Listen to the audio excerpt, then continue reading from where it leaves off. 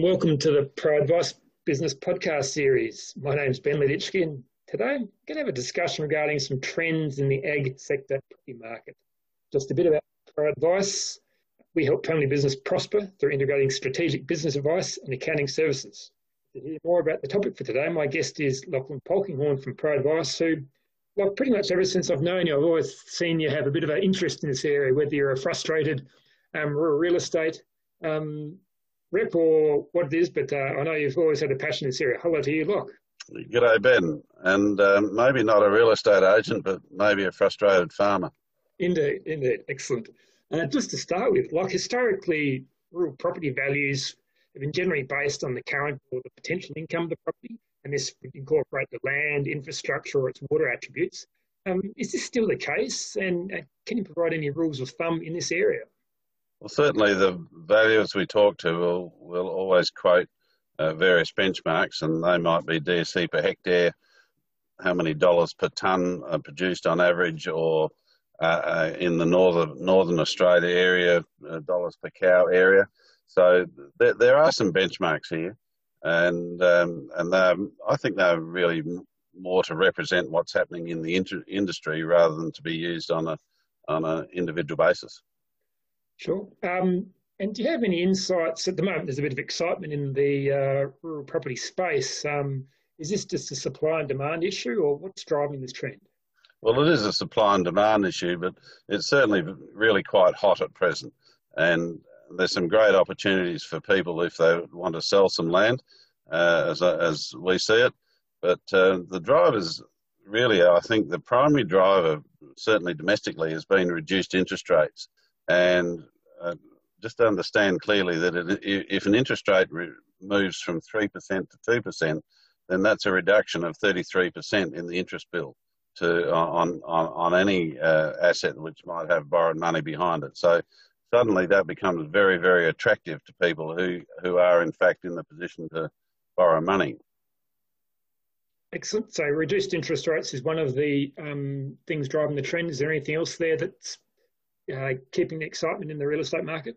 Well, absolutely. That factor is combined with commodity prices, and we've had a pretty good run over the last 4 or 5 years across the board.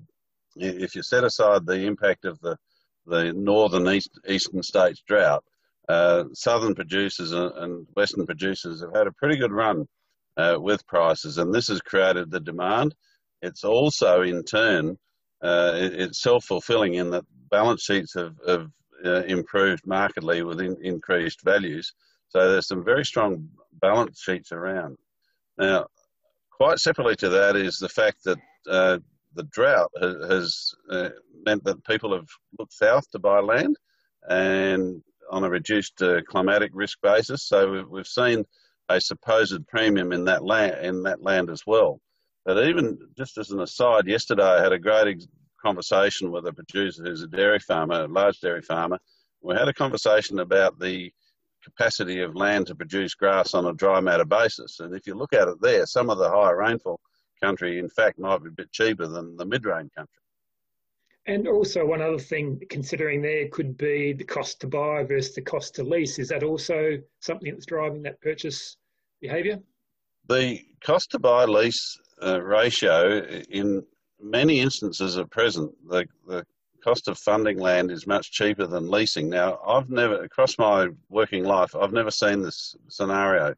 And so that is often used as a reason to buy land when people say, well, we're going to get some capital growth on top of it. So whether that's a passing phase and meaning that lease prices might in fact move, I don't know, but certainly that's in discussion with producers thinking about buying land. That is in conversation. Indeed, and I reckon there's also a bit of fear of missing out there that usually goes on with a lot of this demand in various things. So yeah, people just feel like they need to be in the game somewhere. Absolutely. Indeed. So what are some good things to consider when investing in rural properties? And this comes from a business perspective. So how do you know if it might be right for you? Well, I'm a great believer in looking at it individually. So horses for courses rather than necessarily considering the benchmarks that we might consider on a dollar per DSE basis or or other benchmarks that are named. So it really, question needs to be asked, does it fit into your overall strategic and business plan? And are you expanding from a position of strength? Occasionally we come across clients who wish to buy the neighbours and have got an opportunity, but in fact their business is quite thin. And it's very difficult to explain to them that in fact they might be jumping into a very hot frying pan if they borrow a lot of money to buy the neighbours. What we find though with generally add-on opportunities generally do come out very well in terms of adding them onto a current business. So I always see that there's a great opportunity if you can buy a neighbour where you can spread your overheads rather than buying a property some distance away where you in fact just double your overheads. I think the other factor that's really important is you need to decide what your strategy is and how much risk you're prepared to take, and whether you really want to focus on growth or whether you want to focus on protection of the asset base that you already have. And within that discussion, there's also a discussion about what are you buying. And I've often commented to my group of clients that I think the best quality land is often the cheapest. And I think we've seen that over the last few years, that good quality land doesn't necessarily always bring the premium that it should, and poor quality land brings a bit more than it should in the market.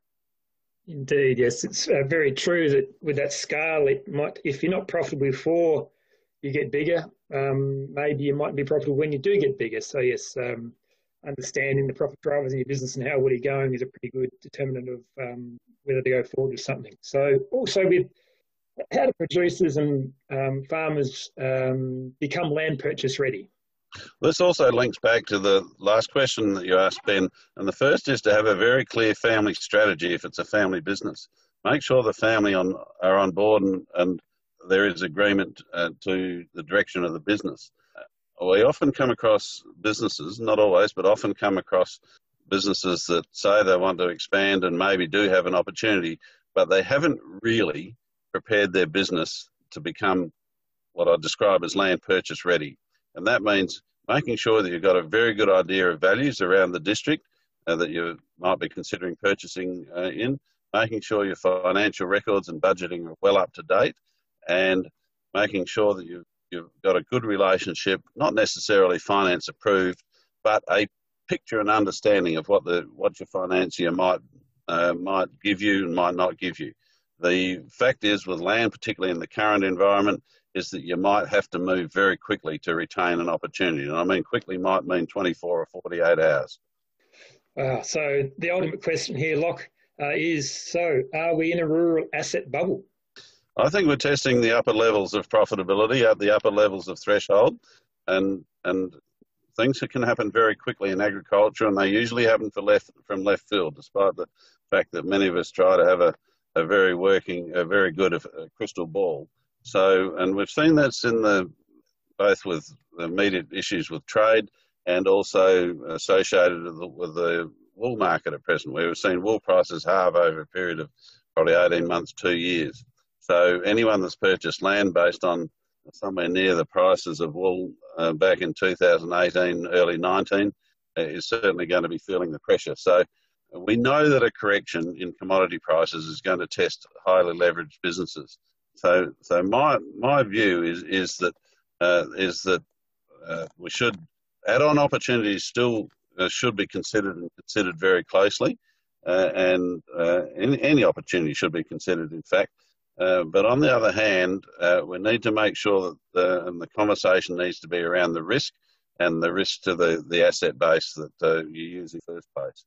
So I am concerned that a lot of debt's become intergenerational debt, and therefore there may be some asset overvaluation, and so the pendulum for me is in the position where the job's getting pretty hot. Excellent. Thanks, Locke. That's pretty good, providing some good insights there regarding the trends in the ag sector real estate market. You're welcome, Ben. Excellent. So ultimately, it's best to obtain professional advice in this area to determine what might best suit your situation. If you enjoyed this podcast, please share it. For more information, please refer to our website, which is www.proadvice.com.au. In the meantime, keep well, keep safe, keep talking, keep connected, and think abundantly.